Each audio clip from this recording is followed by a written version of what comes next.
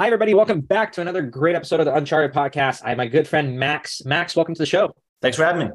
Yeah, excited to have you. Max, we'd like to kick it off with a quick personal business bio. So give us some context on who Max is. Yeah, started my career at a company called Udemy, which IPO'd last year on the education marketplace, built the sales and supply side of that through their seed A and B rounds of funding. Parlayed that into starting a media company called Sales Hacker. Actually started the SaaStr annual events with Jason Lemkin while I was running Sales Hacker. He was a speaker. Actually, he was in the meetups before we ever had a company. We would do these little meetups and Jason spoke at a couple of those events and he would attend and liked all the kind of geeking out we did on SaaS sales and B2B sales. I spoke at my first conference and then ended up doing the SaaStr annual with him for the first 2 years of that. Ran Sales Hacker on its own for 5 years, grew to about 170,000 subscribers. I was acquired in 2018 by Outreach, ran marketing for about 2 years there, and a couple other leadership positions over the following 2 years. I did 4 years total at Outreach. I started the GTM fund in 2020. We got funded about 250 go-to-market leaders, VPC level sales, marketing, customer success leaders from all across B2B SaaS, Snowflake, DocuSign, ZoomInfo, Okta, Datadog, Salesforce, you name it, GTM leaders. And we invest in early stage B2B SaaS companies. Yeah, I wrote 3 books, Hacking Sales, Career Hacking, and Sales Engagement. And I think we'll talk a little bit about sales engagement today, but that's the quick bio. The question I should have asked is, what have you not done with all those accomplishments? But one of the reasons I asked Max to come on the show, and him and I were talking about this, is one of the things I've admired about Max is his ability. He calls it leverage. I call it win-wins, meaning he's able to create these partnerships where he adds value, the other person gets value, and they add something in return. And that to me is literally the definition of what a relationship capital should be, right? Where do you get that from? Because I think for as long as I've known you, you've had that in you. So give us some context where that comes from, why you think it's important, what your philosophy around. Definitely. I think, probably two things. One, my father was a financial advisor, always worked for himself and always taught me the value of relationships and kind of like business karma, making sure you're a long-term thinker, not super short-sighted. And, it's okay to leave stuff on the table now in order to recoup that, at a later point. So you always want to make sure you're in win-win situations or win-win-win situations where, you're not a taker or not become known as a taker. I think for me, retirement is not something that I ever really want to plan for in terms of like, oh, I just want to make a lot of money and then not work anymore. I like what I do. I tried that last summer on our second paternity leave. I spaced them out and I took off some time in the summer and I tried to be retired and that didn't work. I'm just too antsy. I generally like what I do. So when you have a long-term view on things, it gets tough to be short-term greedy. And so you have to come up with these kind of win-win situations or win-win-win situations. I think the second thing is when I was a kid, my babysitter was the TV and I just watched SportsCenter on repeat or, whatever sporting stuff was on. And I think I learned a lot from some of those things, but I like to think of myself as like a general manager. And I think like one day I could be a good general manager or owner of a sports team, but, finding ways, looking for angles and finding ways to, create those, what you call like a 3-team trade or something like that. Like where do these pieces match up so that everybody gets what they need to be better? And in some cases, like what I have is more valuable to somebody else than it is to me, or I have something that's more valuable to someone else than it is to another person.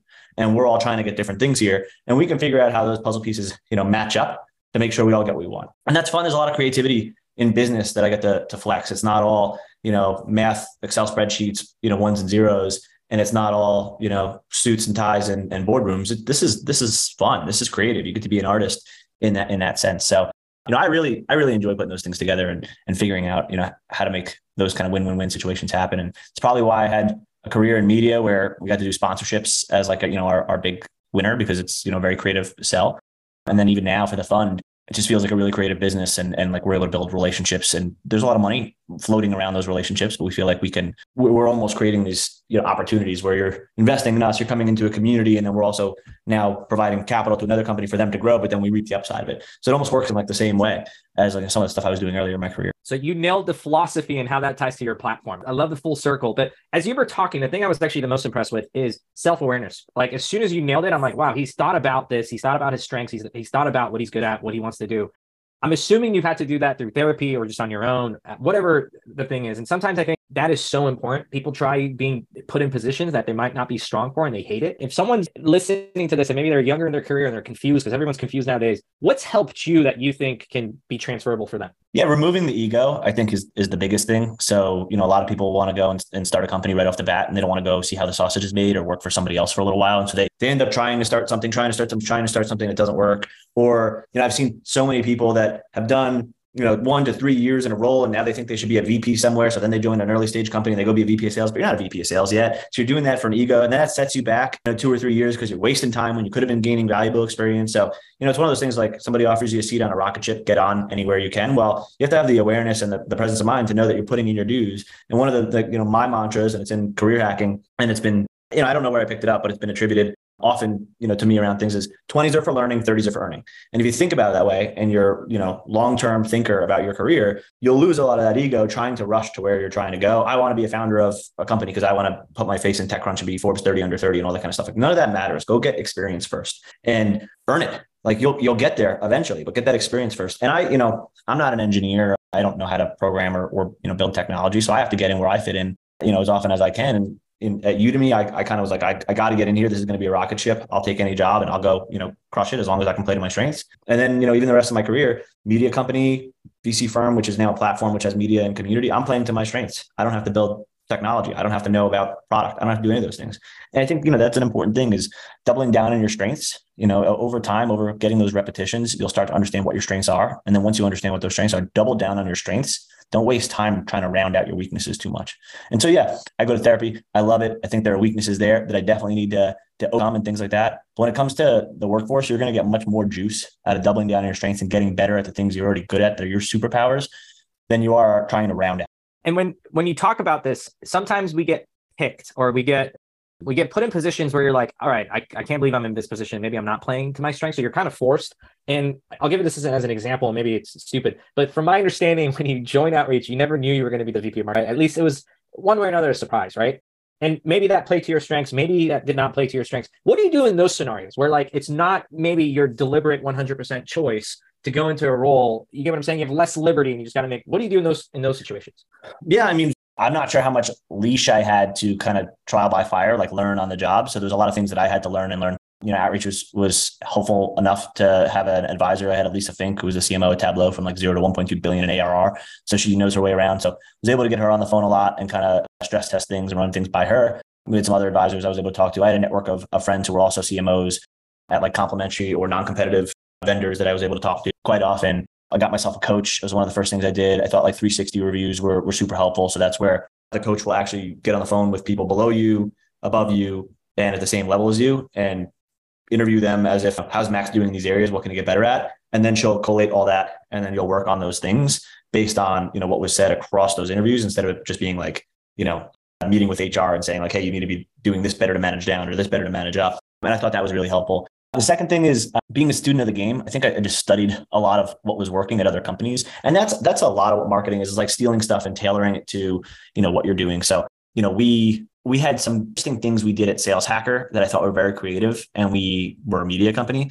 So we kind of bolted on the media company onto Outreach. So we created our ecosystem of vendors who built around the Outreach platform and branded us as kind of the center of that universe, the Outreach galaxy. And then when we were at our conference, we were able to bring all those sponsors and vendors and put them out on the show floor and say hey, if you're using Drift, you should also be using Outreach. If you're using Outreach, you should also be using Drift. And so we kind of created this partnership ecosystem and community around the company that not a lot of people were doing at the time. And we turned our conference quickly into more of an expo trade show style thing than a customer conference. And when you do that, you kind of cross the chasm of little scrappy small startup. Hey, this is an established Salesforce-esque type company, even though we weren't yet. The budget didn't reflect that.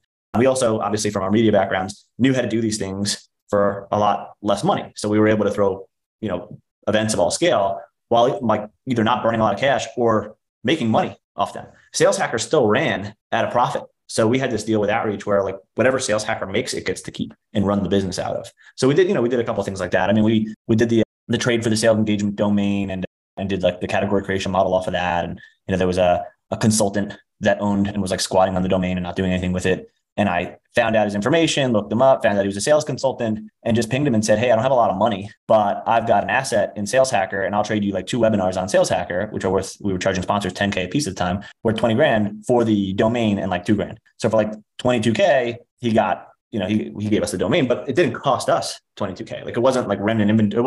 It wasn't inventory that if we gave it to him, we couldn't sell it to somebody else. So we're able to kind of just manufacture those opportunities. So we were able to take a couple of things to market really early on in my tenure there that I think part of it was best practices and SaaS marketing type stuff that we were able to learn from other people and do quickly. And part of it was just like our scrappiness coming from Sales Hacker. And I think, last but certainly not least, we were able to hire some incredibly talented people. And I was left with some incredibly talented people from the previous VP of marketing. So definitely couldn't have done any of this stuff without them.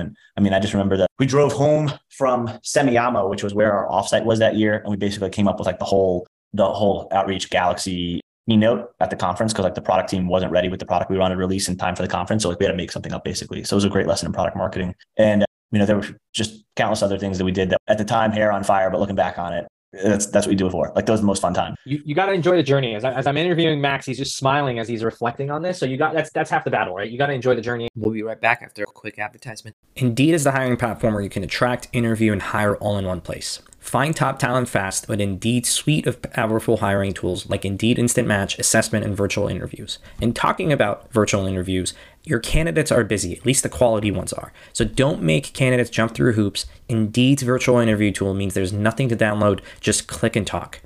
Indeed makes it easy for you to connect with applicants. No need to install anything extra. Indeed's virtual interview tool works from any browser. Indeed saves you headaches. Interview virtually with no plugins, no purchases, no nothing, all in one place with Indeed. Indeed knows when you're growing your own business, you have to make every dollar count. That's why when you sponsor a job, you only pay for quality applications from resumes in our database matching your job description. Visit Indeed.com/scale to start hiring now. Just go to Indeed.com/scale. That's Indeed.com/scale. Terms and conditions apply. Cost per application pricing not available for everyone. Need to hire? You need Indeed. For some of the founders that you are advising, you've invested in, that are like freaking out, right? What's your advice? What's your top advice? And I know that's a general thing, but if some of them are going through concerns, and rightly so, what are you guys from like a go-to-market advising platform, whatever, what are you telling them to do? I think, the first thing from a facts and figures standpoint is to control your own destiny as much as possible. So lower your burn and, be a little ruthless about the budget and do only what's necessary. If you can raise money, raise more than you thought you were going to need. But ultimately, that's first and foremost. If you are spending like crazy and out of control and running out of cash, you don't own your own destiny. And you are either going to have to get, capital in a way that is going to hurt you in the future, or risk not being able to get it all and have to shut down or liquidate and whatnot. So I think that's first and foremost. Just do what you can to own your own destiny. Secondly, you're going to play into it, play into the market, play into the narrative. Some of it's a lesson in product marketing. Some of it's things that you need to do with your product. But what are some things you can do to adjust to the narrative that's playing in the marketplace right now? So that could be the efficiency narrative, where, they need to find a way to make more money using your product that will allow them to conserve money somewhere else. So for example, like when we were doing case studies at Outreach, we had a pilot group using Outreach and we had a control group that wasn't. Everything else considered equal. Pilot group ended up generating 21% more pipeline. So if you take that and you say, okay, well, now that people are trying to pull back on spending, if you've got 100 people in your sales force and they're generating 21% more pipeline with Outreach, that's like 21 less heads that you need to hire to generate the same amount of pipeline. And you're talking about 21 heads. It's, let's call it $100,000 a person. That's 2.1 million per year. And an Outreach license for that many people, I don't know what that costs right now, but let's call it low hundreds of thousands.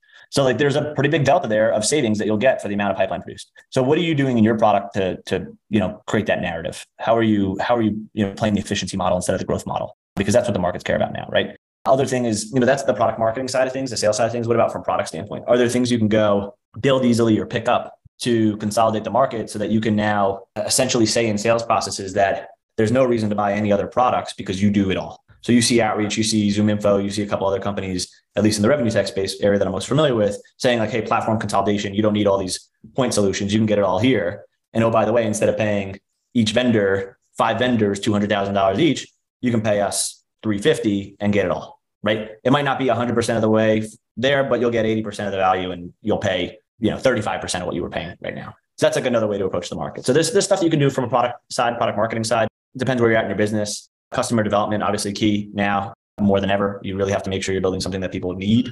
So need to have, not nice to have. And again, that shows in kind of product marketing product as well. Amazing. Nailed it. And very actionable, as well as using some of the examples from your past experience. Before we say our goodbyes, the one question we love asking, if younger Max could go back to any time, this could be before you start Sales Hacker, maybe before you joined the Turks at Udemy. What's one piece of advice you would give your younger self, Max? Buy Bitcoin, sell it, buy Solana, and then retire. I mean, sometimes it's as simple as that, right? If we're being 100% honest, then that would be probably the easiest thing for me to do, or tell my past self. Yeah, I don't know. I mean, I think be patient is definitely the thing. And I think it's always summed up in the 20s are for learning, 30s are for earning thing. I think if I had been greedy in my 20s and tried to squeeze out every dollar I could have earned, I'd be in a much worse off position than I am right now at 35. And so, I was patient. I always played the long game. Dollars came in, I bet those on dollars later. And so I think I lived a decent enough lifestyle, but I kept doubling down on the future. And I think, those have paid off. I was early in Outreach, early in Gong, early in Carbon Health, and a couple other companies that Multicoin, a couple other things, even, some of the crypto stuff. And, I think that patience and that long-term thinking, put me in a position I'm in today. And I think if I were more short-term greedy and spent the money on other stupid things that, I wouldn't be in as much of an advantageous position right now. So patience is key, and it's always hard to have, but you got to figure it out. Love it. Love it. Love it. Love it. Well, for everybody, thanks for joining us. We will put Max's contact information, LinkedIn, Twitter, all of that good stuff in the show notes. Reach out. Thank you for coming on the show. Until next time, be safe, be well. And Max, thanks for joining us today. Thanks for having me. Indeed is the hiring platform where you can attract, interview, and hire all in one place. Find top talent fast with Indeed's suite of powerful hiring tools like Indeed Instant Match, assessment, and virtual interviews. And talking about virtual interviews, your candidates are busy, at least the quality ones are. So don't make candidates jump through hoops. Indeed's virtual interview tool means there's nothing to download, just click and talk. Indeed makes it easy for you to connect with applicants. No need to install anything extra. Indeed's virtual interview tool works from any browser. Indeed saves you headaches. Interview virtually with no plugins, no purchases, no nothing, all in one place with Indeed. Indeed knows when you're growing your own business, you have to make every dollar count. That's why when you sponsor a job, you only pay for quality applications from resumes in our database matching your job description. Visit Indeed.com/scale to start hiring now. Just go to Indeed.com/scale. That's Indeed.com/scale. Terms and conditions apply. Cost per application pricing not available for everyone. Need to hire? You need Indeed.